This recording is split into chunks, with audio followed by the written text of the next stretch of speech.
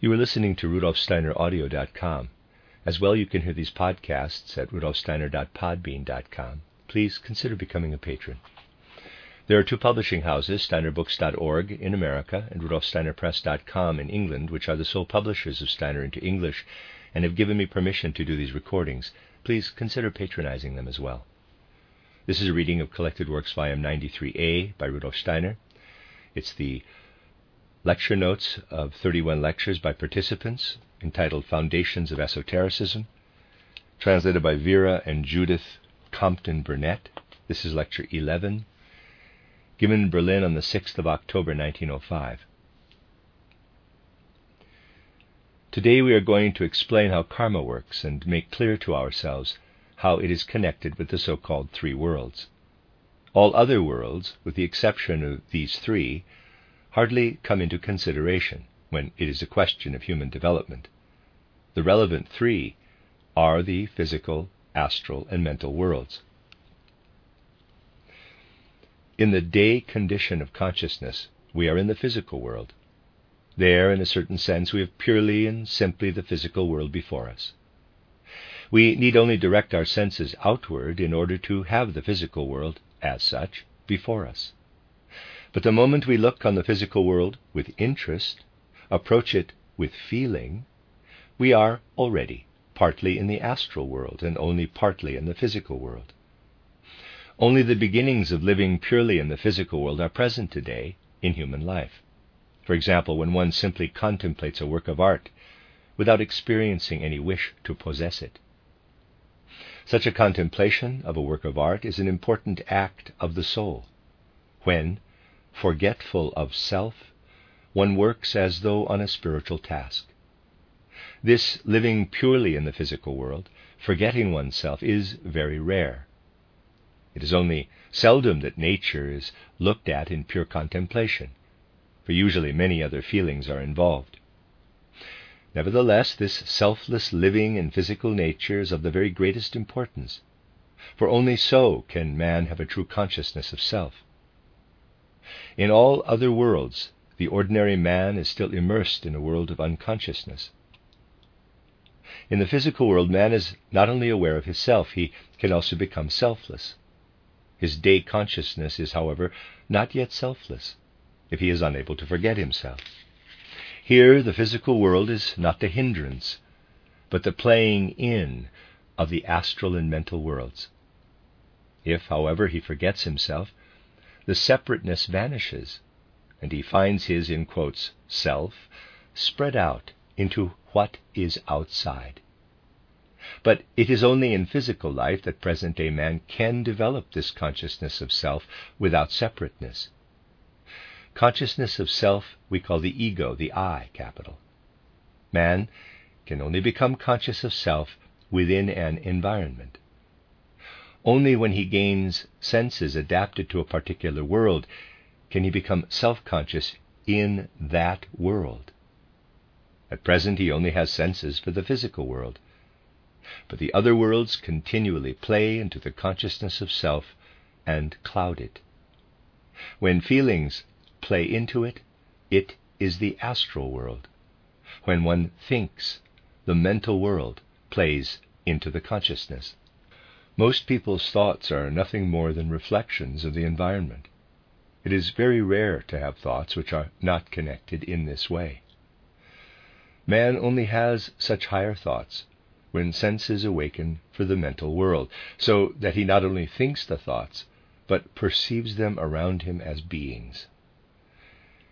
He then has the same consciousness of self in the mental world as that possessed by the chela, the initiate. When someone tries to eliminate first the physical world around him, then all impulses, passions, changes of mood, and so on, usually no thoughts are left. Let us only try to picture everything that influences man inasmuch as he lives in space and time. Let us try to call up before the soul everything connected with the place where we live and the time in which we live. Everything that the soul continually has within it as thoughts is dependent on space and time.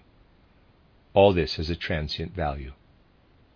One must therefore pass on from the reflected impressions of the senses and allow an enduring thought content to live in one in order gradually to develop devachanic senses. A sentence such as that from Title Light on the Path, quote, "Before the eyes can see, they must be incapable of tears," close quote, holds good for all times and all places. When we allow such a sentence to live within us, then something lives in us which is beyond space and time. This is a means, a force, which gradually allows devachanic senses to awaken in the soul for the eternal in the world. Thus, man has his share in the three worlds. It is only gradually, however, that he has come into this situation. He was not always in the physical world. Only by degrees did he become physical and acquire physical senses. Previously he was on the higher planes. He descended from the astral plane to the physical, and before this, from the mental plane.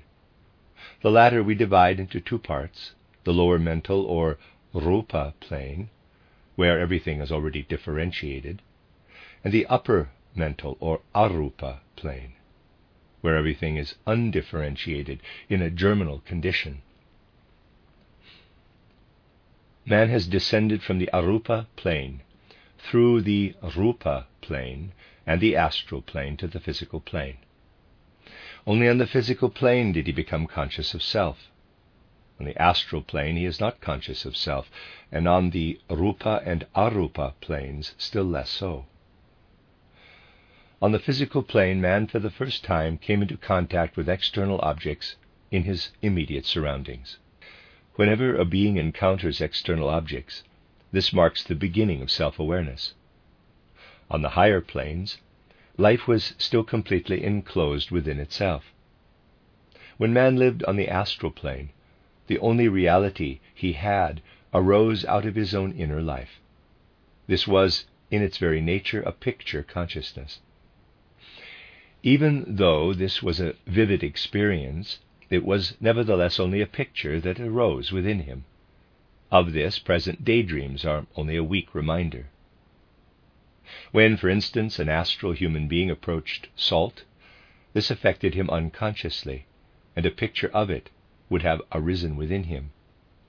If he approached someone who was sympathetic to him, he would not have seen him externally, but a feeling of sympathy would have arisen within him. This life in the astral was one of absolute selfhood and separateness. Only on the physical plane can man relinquish his separateness, in that, through the medium of his senses, he perceives objects, merges himself with his surroundings, with the not I, capital. Therein lies the importance of the physical plane. If man had not set foot on the physical plane, he would never have been able to relinquish his separateness and turn his senses outward. This is actually where work on the development of selflessness begins. Everything except pure contemplation of outer physical things belongs more to the ego, the I. One must accustom oneself to live on higher planes, just as selflessly as man has begun to do on the physical plane, albeit up to now but rarely. The objects of the physical plane compel man to become selfless and to give something to the object, which is not I. In regard to desires, to that which lives in the soul, man still orders his life in accordance with his desires. He must learn on the physical plane to renounce his desires. That is the first step. The next step is to order himself not according to his own wishes, but according to those coming to him from outside. Further, when man consciously and out of his own will does not act in accordance with the thoughts that arise within him, but surrenders himself to thoughts which are not his own, then he soars upward to the devachanic plane.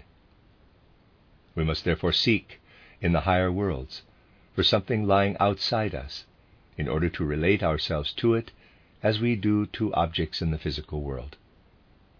Hence we must consider the wishes of the initiates. The occult student learns to know the wishes which are right for humanity. and he orders himself in accordance with them, just as through external compulsion one orders oneself according to sense objects. Culture and the education of wishes lead us to the astral plane. When one becomes selfless in thoughts, allowing the eternal thoughts of the masters of wisdom to pass through our souls, through concentration and meditation on the thoughts of the masters, then one also perceives the thoughts of the surrounding world. The occult student can already become a master on the astral plane, but on the mental plane, this is only possible for the higher masters. In the first place, man stands before us in his physical nature. He lives at the same time in the astral and mental worlds, but has self-awareness only in the physical world. He must traverse the entire physical world until his awareness of self has absorbed everything that the physical world can teach him. Here man says to himself, I, capital. He connects his I with the things around him, learns to expand his I through contemplation. It flows outward and becomes one with the objects which he has completely comprehended.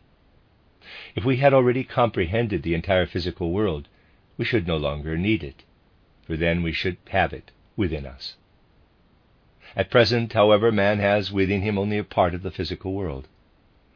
Born in his first incarnation as a Lemurian, the human being who is just at the point of directing his ego, his I, toward the physical world, knows as yet but little of it. When, however, he comes to his last incarnation, he must have united the entire physical world with his I. In the physical world, man is left to himself. Nobody leads him. He is truly God-forsaken. When he came forth from the astral world, the gods forsook him.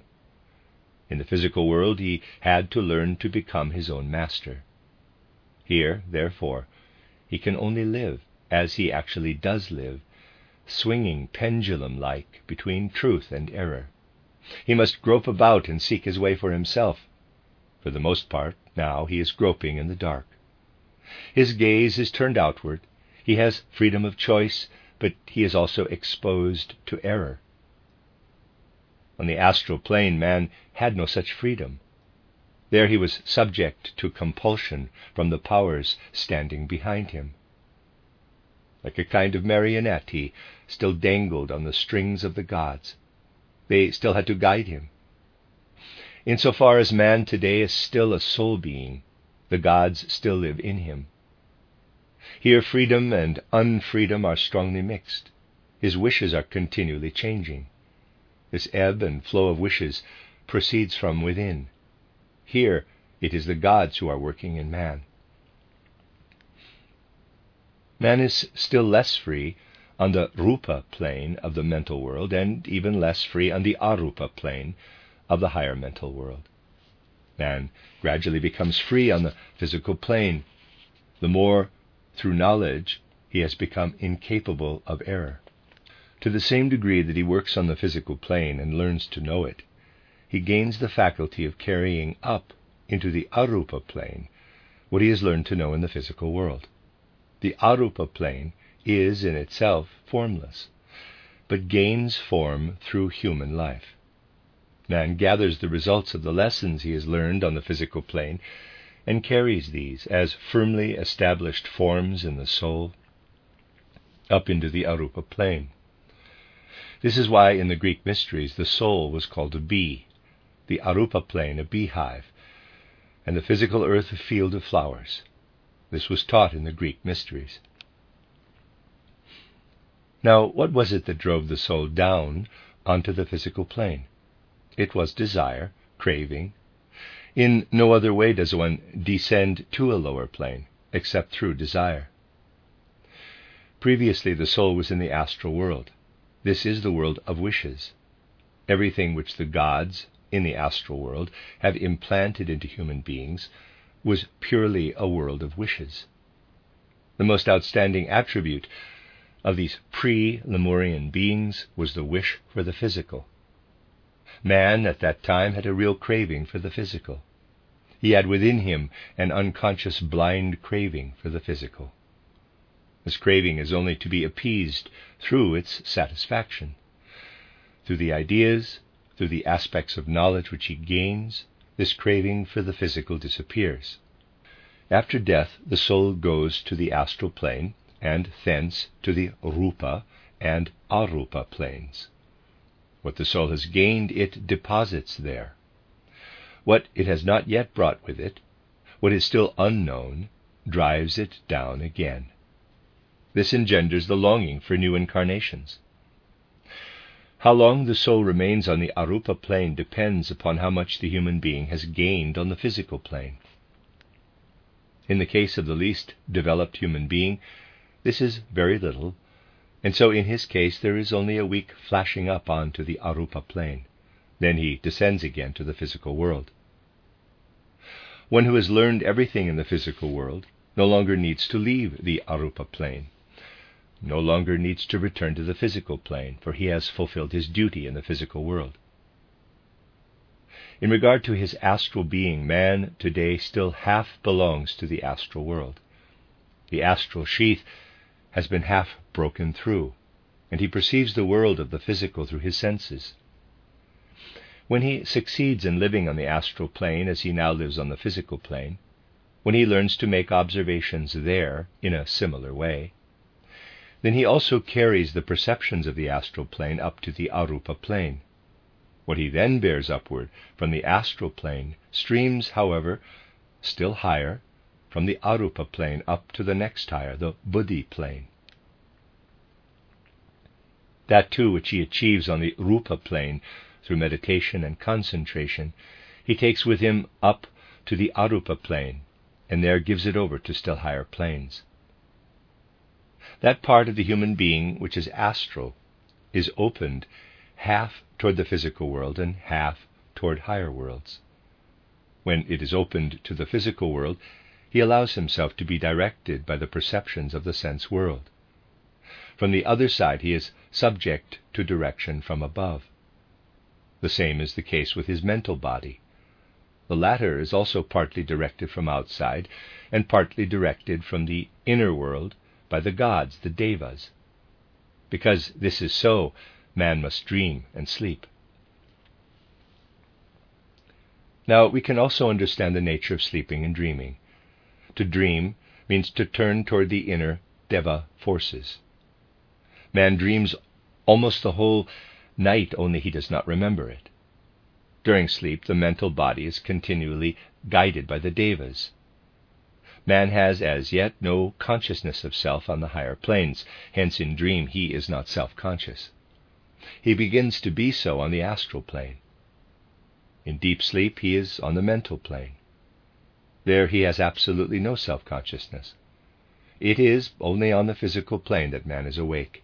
Here his ego, his I, is present and finds its full expression. The astral ego cannot yet fully express itself on the physical plane, and must therefore at times leave the body. Man must sleep in order that this can take place. The conditions of dreaming and sleeping are only a repetition of earlier development. On the astral plane, he was in a state of dream.